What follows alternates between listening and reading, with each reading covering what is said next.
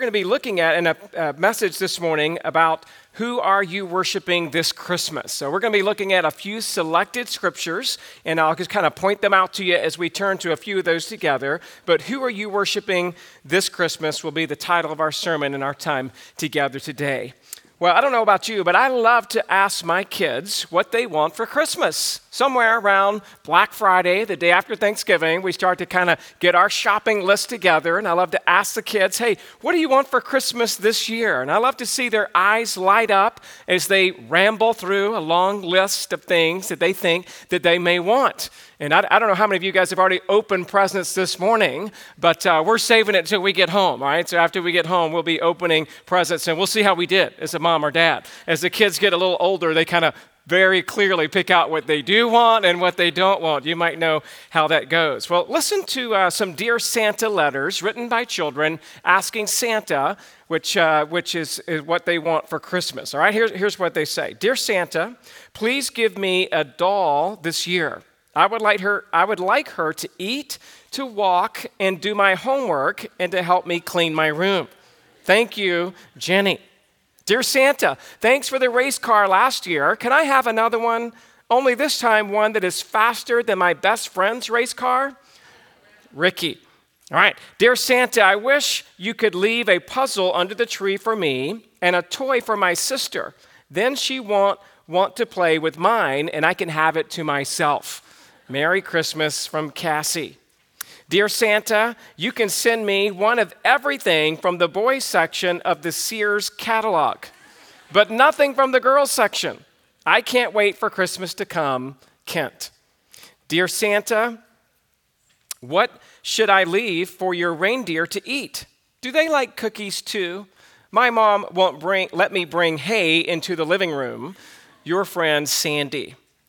Dear Santa, give me a tank. Please give me a tank, a jet fighter, 20 green soldiers, and a bazooka gun. I'm planning a surprise attack on my brother, so don't tell anyone. That's from Danny.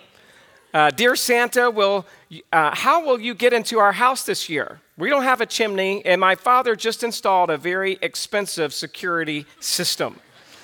That's from Julie. And then, dear Santa, could you come early this year? I've been really super good, but I don't know if I can last much longer. Please hurry. Love, Jordan.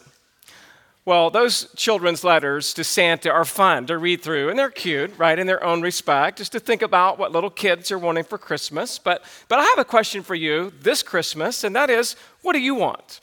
What do you want for Christmas this year? We have children, we have young adults here, we have adults, we have senior adults. We're all here in the room together this morning, and I'm asking you, what do you really want for Christmas this year? If you could only get one gift, what would that be? And this may be surprising to you, but that if you are in Christ this morning, if you're already a believer and you're in Christ, you have already received the best gift that you could ever have. And I'm talking, of course, about that gift of salvation in the Lord Jesus Christ. And it's really by God's grace that we have received, those of us who are in Christ this morning, the gift of faith, the gift of repentance and belief in the Lord Jesus Christ. I have received Jesus Christ as my Savior, all by the grace of God. And maybe you have too. So you already have Christ if you're a Christian. So my question is, what would you ask for? And you have Christ, what would you ask for as you think about this morning? And I want you to turn to Psalm 27. Psalm 27, verse 4. This is a familiar, favorite psalm for so many. And I love how David here in this psalm tells us what he would ask for. Psalm chapter 27, verse 4, David writes, "One thing I have asked of the Lord." So we're thinking about this Christmas morning. What would you ask for Christmas? David is saying, one thing I have asked of the Lord that I will seek after. So it's one thing that he wants, one thing that he's going to seek after. What is it?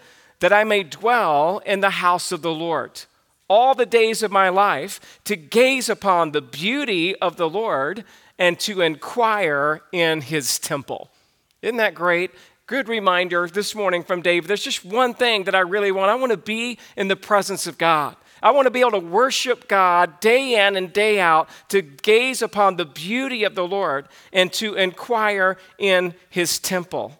In Jesus, that's where we find our joy. It's in Jesus, that's where we find our contentment. It's in Jesus is where we find our peace. And there's really only one thing that we need, and that is Jesus. And in fact, that's exactly what Jesus challenges the rich young ruler with. Turn with me to Mark chapter 10. Mark 10, I want you to just see this theme of one thing that we should be asking for, if you will, one thing. He challenges the rich young ruler, the thought that he was missing that one thing. Remember in Mark 10:21, Jesus, looking at him, loved him and said to him, "You lack one thing. Go, sell all that you have and give to the poor, and you will have treasure in heaven, and come and follow me." And so we see David wanted one thing. We see that Jesus challenges the rich young ruler that what he should really do is this one thing, to sell out your soul. All that you have, all of your possessions, everything that you are, that you have and everything that you would ever want doesn't compare to the treasure that we have of the Lord Jesus Christ. Similarly, turn to Luke 10, Luke 10:38. Luke 10:38. In a similar way, Jesus told Martha that there was that one thing that she was missing, but only one thing that was really necessary. Luke 10:38. Now, as they went on their way, Jesus entered a village, and a woman named Martha welcomed him into her house. And she had a sister called Mary who sat at the Lord's feet and listened to his teaching. But Martha was distracted with much serving, and she went up to him and said, "Lord, do you not care that my sister has left me to serve alone? Tell her then to help me." But the Lord answered her, "Martha, Martha, you are anxious and troubled about many things." Here's our word again. "But one thing is necessary. Mary has chosen the good portion, which will not be taken away from her." It's really just one thing that we need this morning: to be at the feet of Jesus, to be able to worship him in spirit and in truth. In addition to all of this, turn now to Philippians 3. Philippians 3, we see one thing here that Paul made it abundantly clear that he was interested in just one thing. So we're simplifying our Christmas this morning. You only need one gift. You don't need lots of gifts. You just need one thing. Brothers, Philippians 3:13, "Brothers, I do not consider that I have made it my own, but one thing I do. Forgetting what lies behind and straining forward to what lies ahead, I press on toward the goal for the prize of the upward call of God in Christ Jesus." This morning at Christmas, we'll enjoy opening probably many gifts around the tree, exchanging gifts as family and friends. It's really just one thing that you need. It's the Lord Jesus Christ. And if you're a Christian this morning, you may say, "Well, I've already received Christ. I already have that gift." And so we're going to focus on this morning of worshiping Christ, of worshiping here. And so the other question I want to ask you this morning is, the first one was, what's the one thing you would ask for? And now I'm giving you a second question. Who is it that you are worshiping? Who is it that you're truly worshiping this morning? Worship is about ascribing worth to something. And to worship God means to ascribe worth to him. And in the Bible, the word worship gives us the idea even of bowing before a deity and laying prostrate before our King. And the word worship also means to labor or to serve. And I guess what I'm saying is this: the one thing that I'm asking of the Lord today, the one thing that is necessary, is that we understand and that we worship Christ our King. Hopefully in our hearts this morning, on Christmas morning, we're resonating with these passages of I just want that one thing. I want Christ. I want to worship Jesus. I want to be consumed with him. I want to give my life to him. I want to work for him and serve him, and I want to adore him with all that I am. And I want him to be my all in all. And I just want to worship him and follow him and serve him. That's all I really, really want this Christmas. If that's all that we should want, let's talk again about who is this Christ that we come to worship this morning, the Lord Jesus. And so let me just give you 7 snapshots of Jesus from Scripture that explains why he deserves your worship. You ready? Number one, 7 snapshots of Jesus that explains why he deserves our worship. You see it there in your outline. But we want to, number one, worship Jesus as the divine baby. Here's a couple of subpoints to that. Jesus was born in a specific city. He was born in a specific city. We know from what we read earlier in Luke 2 that it was Joseph who went up from Galilee, from the town of Nazareth to Judea, to the city of David, which is called Bethlehem because he was of the house and lineage of David. Now, Jesus was not just born anywhere. Wasn't just some random place in Israel that he was born. He was born in Bethlehem. And of course, we know that from Micah 5:2. But you, O Bethlehem, Ephrathah, were too little to be among the clans of Judah. From you shall come forth for me one who is to be ruler in Israel, whose coming forth is from old, from the Ancient of Days. That's Micah 5:2. Now, the reason that's important is because, interestingly enough, the Book of Mormon teaches in Alma 7:10, it's a book in the Book of Mormon, Alma 7:10, it teaches that Jesus was born in Jerusalem, not born in Bethlehem. But Micah is very specific in his prophecy that Jesus would be born in Bethlehem Ephrathah, that is to distinguish it from the Bethlehem which existed in Galilee to the north. So there's a specific city, Bethlehem Ephrathah, and this Bethlehem where Jesus was born is only about 6 miles from Jerusalem. And I've been able to be there a few times on trips to Israel. It's an incredible sight to see, to go to the Nativity where they believe Christ was born, an amazing place. And the name Bethlehem, as many of you probably know, means the house of bread. Probably due to the fact that in that area they were known for grain production. And pretty neat to think about the one who was born in the house of bread became the bread of life. And that word Ephrathah means fruitful. So Jesus was born exactly where the Old Testament taught he would be born, and he has had the most fruitful ministry of any person who's ever lived. And not only this, we see that Jesus was born not only in a specific city in Bethlehem, but he's born to, your next blank says, a specific family. He's born to a specific family. Again, you'll remember King David was from Bethlehem. Do you remember in 1 Samuel 16 where it talks about how the Lord said to Samuel, "How long will you grieve over Saul, since I have rejected him from being king over Israel? Fill your horn with oil and go. I will send you to Jesse the Bethlehemite, for I have provided for myself a king among his sons."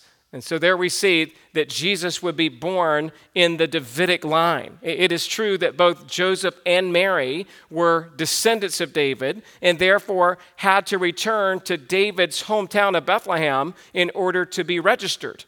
And it was Nathan the prophet in the Old Testament who told David that he would have a son whose kingdom would last forever. And that's found in the Davidic covenant of 2 Samuel chapter 7 when it says, "When your days are fulfilled and you lie down with your fathers, I will raise up your offspring after you, who shall come from your body. And I will establish his kingdom. And he shall build a house for my name, and I will establish the throne of his kingdom forever." Verse 16 says, "And your house and your kingdom shall be made sure forever before me. Your throne shall be established forever." So we're talking about the Lord Jesus, the divine baby. That's who we come to worship. He was born in a specific city. He was born to a specific family. And the next blank says that he was born with a specific purpose. A specific purpose. Luke 2 again, the angel said to them, "Fear not, for behold, I bring you good news of great joy that will be for all the people. For unto you is born this day in the city of David a Savior who is Christ the Lord." The purpose of the birth of Jesus Christ was to be the Savior of the world. He was to bring good news of the gospel to all people. And how could this be any better? I mean, there's no news any better than that the fact that we have sinned, that we deserve hell, that we deserve separation from God. That's what the scriptures teach. And yet we have good news in the divine baby, the Lord Jesus Christ. And that while we still experience the effects of sin and sickness in our world, we know that the best is yet to come in the person of Jesus Christ. He's come to be our Savior, to save us from our sin. And so we can thank God this morning for this divine baby who was and who is and who will forever be worshiped. And your next blank here says that he was born to be worshiped. Jesus was born to be worshiped. Again, from Luke 2 that we read, and suddenly there was with the angel a multitude of heavenly hosts praising God and saying, "Glory to God in the highest, and on earth peace among those with whom he is pleased." Verse 20 again said, "And the shepherds returned, glorifying and praising God for all they had seen and heard, as it had been told to them." And so, can you imagine what it would have been like to be with the shepherds on that fateful night out in the field, to have this announcement, and then to have the glory of the Lord gathering around as this proclamation was made, "Glory to God in the highest and on earth." And of course, peace and goodwill to men, this word peace not referring here to a universal peace, but that reconciliation between a holy God and sinful man. That's the good news. That's what Christ came to do. Romans 5 says, "Therefore, since we have been justified by faith, we have peace with God through our Lord Jesus Christ. Through him we have also obtained access by faith into this grace in which we stand, and we rejoice in the hope of the glory of God." And so how the angels and the shepherds worship that night, and how it is that we ought to be worshiping Christ every single day, thinking about him being that divine baby. Well, we think a lot about that at Christmas, and yet our second point, we continue to follow, if you will, the life of Christ. And number 2 says, worship Jesus as the Christ child. As the Christ child. It was a couple of years later, your next blank, the child who was sought after. And here we're talking about the wise men from Matthew chapter 2. It was after Jesus was born in Bethlehem of Judea, in the days of Herod the king. "Behold, wise men from the east came to Jerusalem, saying, 'Where is he who has been born King of the Jews? For we saw his star when it rose and have come to worship him.'"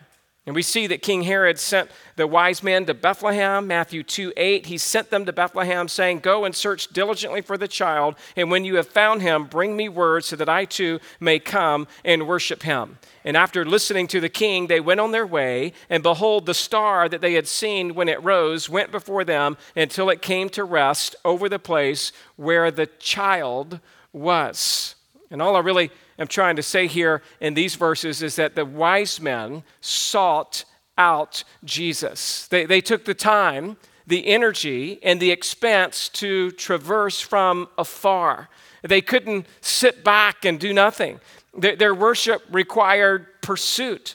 It required sacrifice. It required work. They were compelled to come and to worship the King, Jesus, who at this point was a child, that they sought after him, that they came looking for him. And the second subpoint there says, the child who was worshiped.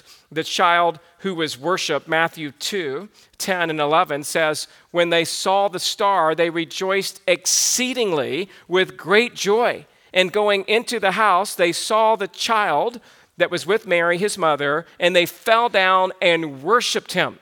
Then, opening their treasures, they offered him gifts, gold and frankincense and myrrh."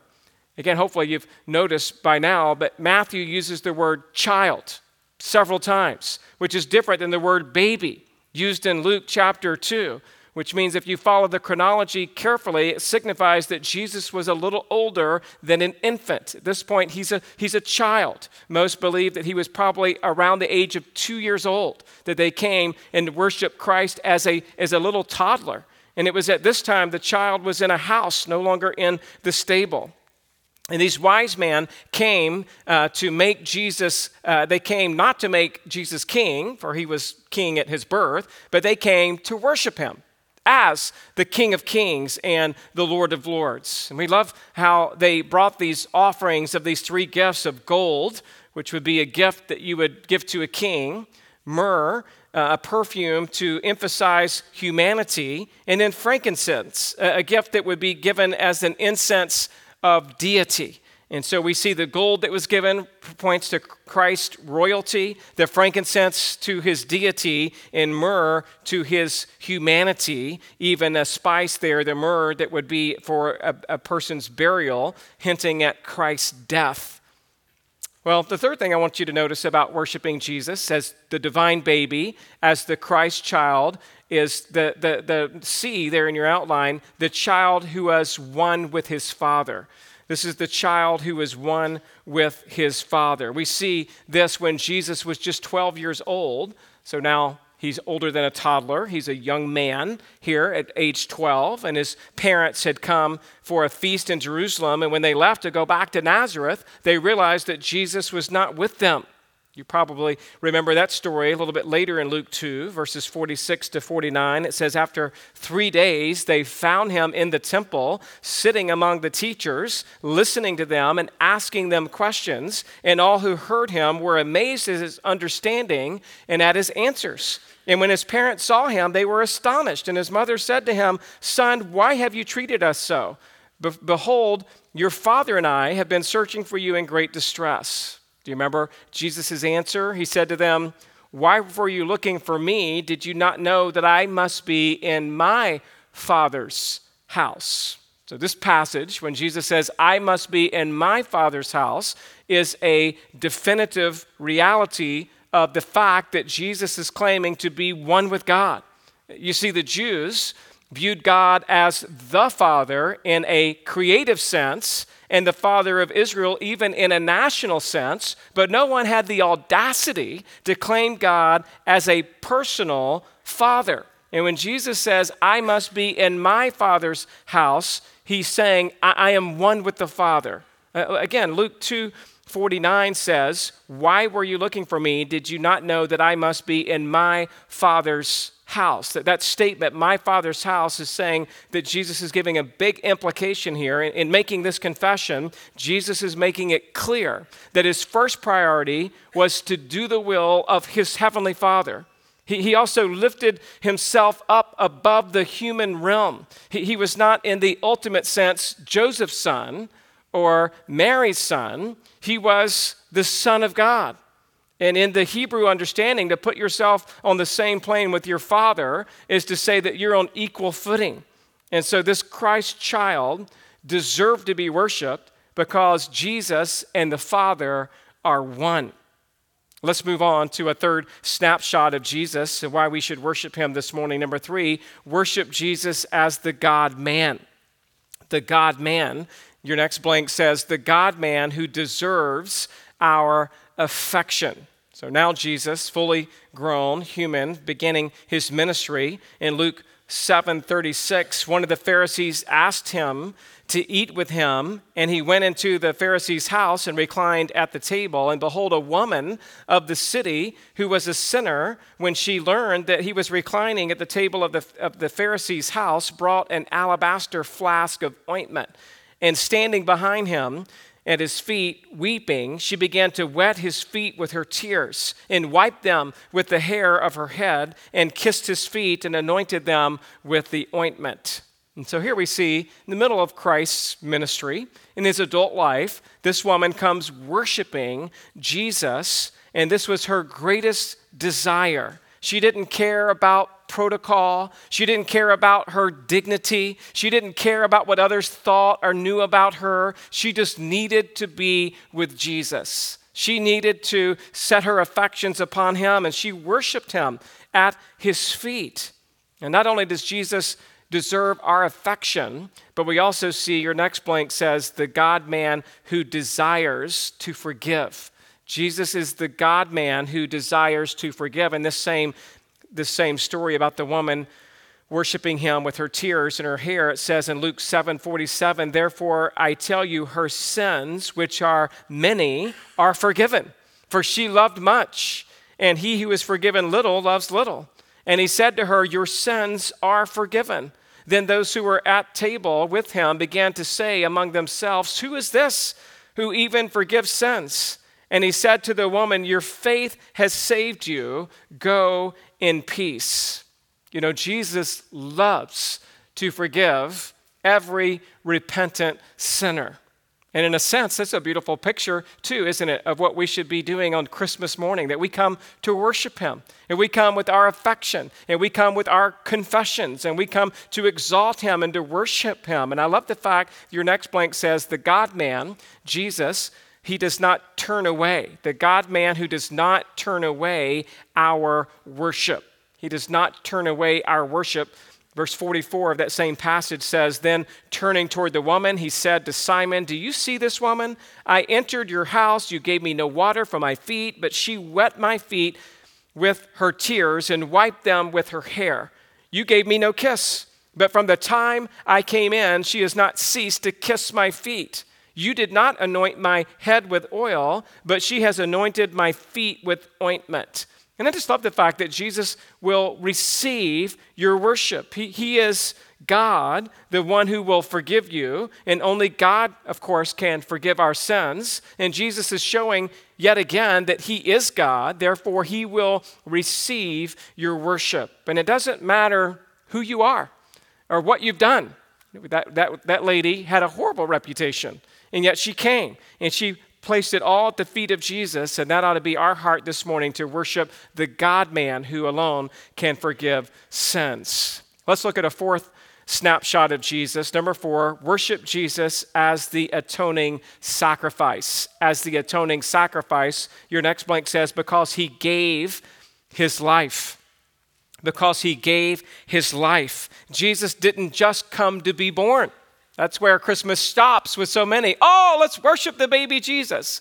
And for us, we know that's where it starts. That's where it starts in the incarnation, and then Jesus coming to fulfill his purpose of being our atoning sacrifice. He didn't just come as an innocent baby. He lived his whole life as an innocent adult. It's one thing to say that's a precious baby who's innocent because they haven't committed any willful sin, but Jesus grew to be 30, 33 when he was sacrificed, and he still was innocent. He still had never sinned, not even one time. And he didn't only enter this world in humility, he left this world in humility. He came humbly, born there in the stall or in the barn or there placed in the manger, but he also left with great humility at the crucifixion. And we understand this is the culmination of why Jesus came. Reading from Matthew of the crucifixion account, Matthew 27, 45 through 50, it says, now from the 6th hour there was darkness over all the land until the 9th hour. And about the 9th hour, Jesus cried out with a loud voice, saying, Eli, Eli, lama sabachthani. That is, my God, why have you forsaken me? And some of the bystanders, hearing it, said, this man is calling Elijah. And one of them ran and took a sponge, filled it with sour wine, and put it on a reed and gave it to him to drink. But others said, wait, let us see whether Elijah will come to save him. And Jesus cried out again with a loud voice and yielded up his spirit. This is precisely why we worship Jesus. It's because Jesus gave his life for us, that God created us in his image because Christ renewed us. He regenerated us. It's because of this act of him being the atoning sacrifice that he guarantees our salvation. And the fact that you are a human means that you bear the image of God, but only in Christ can you bear the image of his Son. And that's what Ephesians 2:10 is all about, that we are his workmanship, created in Christ Jesus for good works. It's 2 Corinthians 5:17. Therefore, if anyone is in Christ, he is a new creation. The old has passed away. Behold, the new has come. And so we're seeing here again that we can worship Jesus as the atoning sacrifice because he gave us his life, but also, your next blank says, because he tore the veil. Because he tore the veil as he died on the cross, we're told in Matthew 27:51, and behold, the curtain of the temple was torn in two from top to bottom, and the earth shook, and the rocks were split. And so we see here that at that point, Jesus made access. He made a way by which we could have access to the Father. As that separation of that curtain is now torn in two, we have direct access with God. Your next blank says, because he was truly the Son of God. He was truly the Son of God. I love the centurion in that same Matthew 27 passage that after he was watching over Jesus, saw the earthquake and what took place, and they were filled with awe. And then that centurion said, truly, this was the Son of God. As the centurion took it all in, he realized that Jesus was truly the Son of God. This is what should happen to us over and over again as we take it all in. That's what the centurion was doing. He's watching, he's seeing everything that happens, and he's taking it in and says, you know what, this man was truly the Son of God. And that's how it should affect us when we think about Christ's atoning sacrifice, that he died and gave his life for us. And then we know that the story doesn't stop there. Our fifth snapshot would be number 5, worship Jesus as the resurrected Savior. It's the resurrection, your next blank, that opens our minds. Luke 24, then he said to them, these are my words that I spoke with you while I was still with you, that everything about me in the law of Moses and the prophets and the Psalms must be fulfilled. Then he opened their minds to understand the scriptures. This is, of course, on the walk to Emmaus with a few of his disciples. And he said to them, thus it is written that the Christ should suffer and on the third day rise from the dead. It is only Jesus as the resurrected Savior who's able to open our minds to the truths of what the scripture teaches. And not only does the resurrection open our minds, but it also, your next blank, the resurrection motivates us to do evangelism and missions. The resurrection motivates us to participate in evangelism and missions, Luke 24:47. And that repentance for the forgiveness of sins should be proclaimed in his name to all nations, beginning from Jerusalem. You are witnesses of these things, and behold, I am sending the promise of my Father upon you, but stay in the city until you are clothed with power from on high. One of the ways that we worship Jesus is by telling others about him.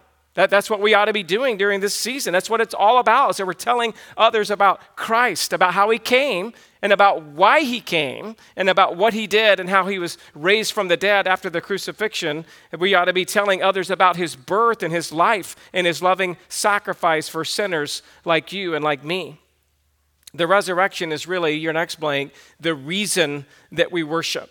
The resurrection is the reason that we worship. And he led them out, Luke 24:50, as far as Bethany, and lifting up his hands, he blessed them. And while he blessed them, he parted from them and was carried up into heaven, and they worshiped him and returned to Jerusalem with great joy. Again, I hope you're following the thing. They worshiped Jesus as the divine baby. They worshiped him as the child. They worshiped him during the middle of his ministry. They worshiped him as he went to the cross. They worshiped him as he was raised from the dead. They worshiped him as now he's ascended into heaven. The good tidings of great joy. They worshiped him, Luke 24:42, with great joy. It's a reminder of the great joy in Luke 2 and that great joy when he ascended here in Luke 24. It's continuing to have incredible joy of the person of Jesus Christ. And this moves us on to our 6th snapshot of the Lord Jesus of why we worship him. Number 6, worship Jesus as the returning King. He is returning to judge the earth, your next blank. He is returning to judge the earth and to make war with the devil. Revelation 19:11, then I saw heaven open. This would be at the second coming of Christ. And behold, a white horse. The one sitting on it is called Faithful and True. In righteousness he judges and makes war. His eyes are like a flame of fire, and on his head are many diadems. And he has a name written that no one knows but himself. He is clothed in a robe dipped in blood, and the name by which he is called is the Word of God. We worship Jesus because he gets the final say. He is the great judge, the great warrior, the conqueror of everything and the devil himself. And everybody can make their case before God, but there's only one judge over the heavens and the earth. And not only is Jesus the judge, but we also see in your next blank that he's returning as the King of Kings and the Lord of Lords. Revelation 19:14, and the armies of heaven, arrayed in fine linen, white and pure, were following him on white horses. From his mouth comes a sharp sword with which to strike down the nations, and he will rule them with a rod of iron. He will tread the winepresses of the fury of the wrath of God the Almighty. And on his robe and on his thigh has a name written, King of Kings and Lord of Lords. And so he'll rule the earth with a rod of iron, a prophecy from Psalm 2. He is the King of Kings and the Lord of Lords, and every knee shall bow, Philippians 2, and every tongue confess that Jesus Christ is Lord. And guess what? We're not done yet. There's one more snapshot. Number 7, we can worship Jesus as the eternal Lamb. After the second coming, Jesus sets up then a kingdom, and his kingdom will know no end. And we see your next blank says, the light for all eternity is the glory of God, and the lamp is the Lamb. I'm now in Revelation 21, 22, and 23, and I saw no temple in the city. At this point, we're talking about the eternal city of heaven. Revelation 21 and 22 says, I saw no temple in the city, for its temple is the Lord God, the Almighty, and the Lamb. And the city has no need of sun or moon to shine on it, for the glory of God gives its light, and its lamp is the Lamb. So while there may be a temple in the millennial kingdom, in the eternal state, which is what we're talking about now, Revelation 21 and 22, there is none. The ultimate temple is not a building, but it is Jesus himself. And that's why he said in John 2:19, destroy this temple, and in 3 days I will raise it up. He's just reminding us that his body is the temple. We saw that on earth, and we'll see it again for all eternity. And your next blank says, the redeemed people from every nation will dwell in heaven's light. Revelation 21:24, but by its light will the nations walk, and the kings of the earth will bring their glory into it, and its gates will never be shut by day, and there will be no night there. They will bring it into the glory and the honor of the nations, but nothing unclean will ever enter it, nor anyone who does what is detestable or false, but only those who are written in the Lamb's book of life. And so here's what we've seen this morning. We've seen Jesus come as a baby. That's why we're gathered on this day on Christmas. And we saw him grow throughout his life.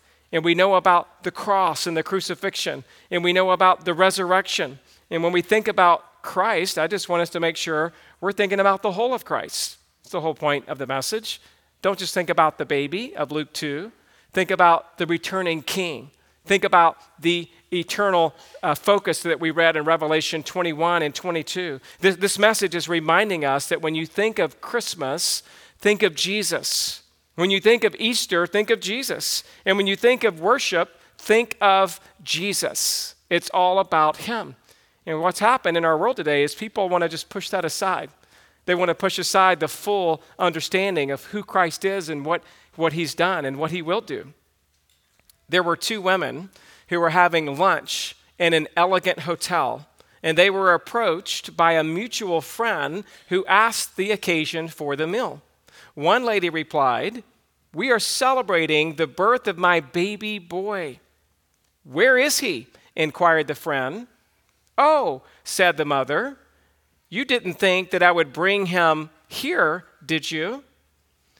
What a picture, isn't it? We celebrate the birth of a baby, but the baby was somewhere else. And that's how it is sometimes at Christmas time. We're celebrating the birth of the baby, but our culture has removed the baby. They've taken away the baby. They want to celebrate, but sometimes we forget it's all about Christ. It's about who Christ is. And so make sure this Christmas that you don't forget about Jesus, to bring him into the front and center of your worship. Make sure that Jesus sits at the center of your Christmas. Make sure that you celebrate Jesus and that he is your greatest gift, that you would receive him today. And if you're here, even on this Christmas morning, we're inviting you to receive this precious gift. Hopefully that you've seen throughout our time together that Jesus is more than a baby. He's come to be the Savior of the world. And that's where true joy, true peace comes from, is having a relationship with the Lord Jesus Christ. We're here to proclaim that. We're here to worship him as our King, and we're thankful that you've come to join us. So I'm going to pray into our sermon, and we're going to sing one final song, and we'll be done with our time together this morning. Pray with me, if you will. Father, thank you for this morning. Thank you for this summary of Christ's entire life and his death and his resurrection,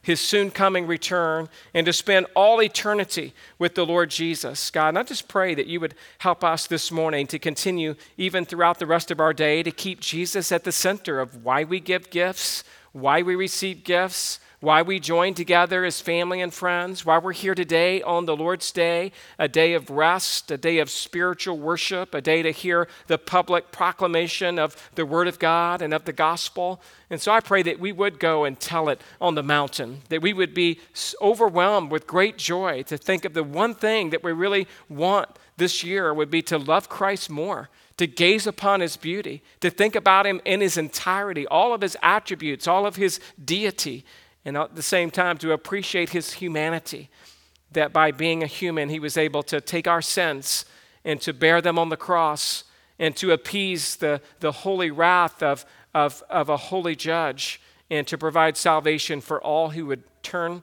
all who would repent, all who would come to Christ this morning. We come to you to worship you and to adore you as Christ our King. And it's in Jesus' name we pray. Amen.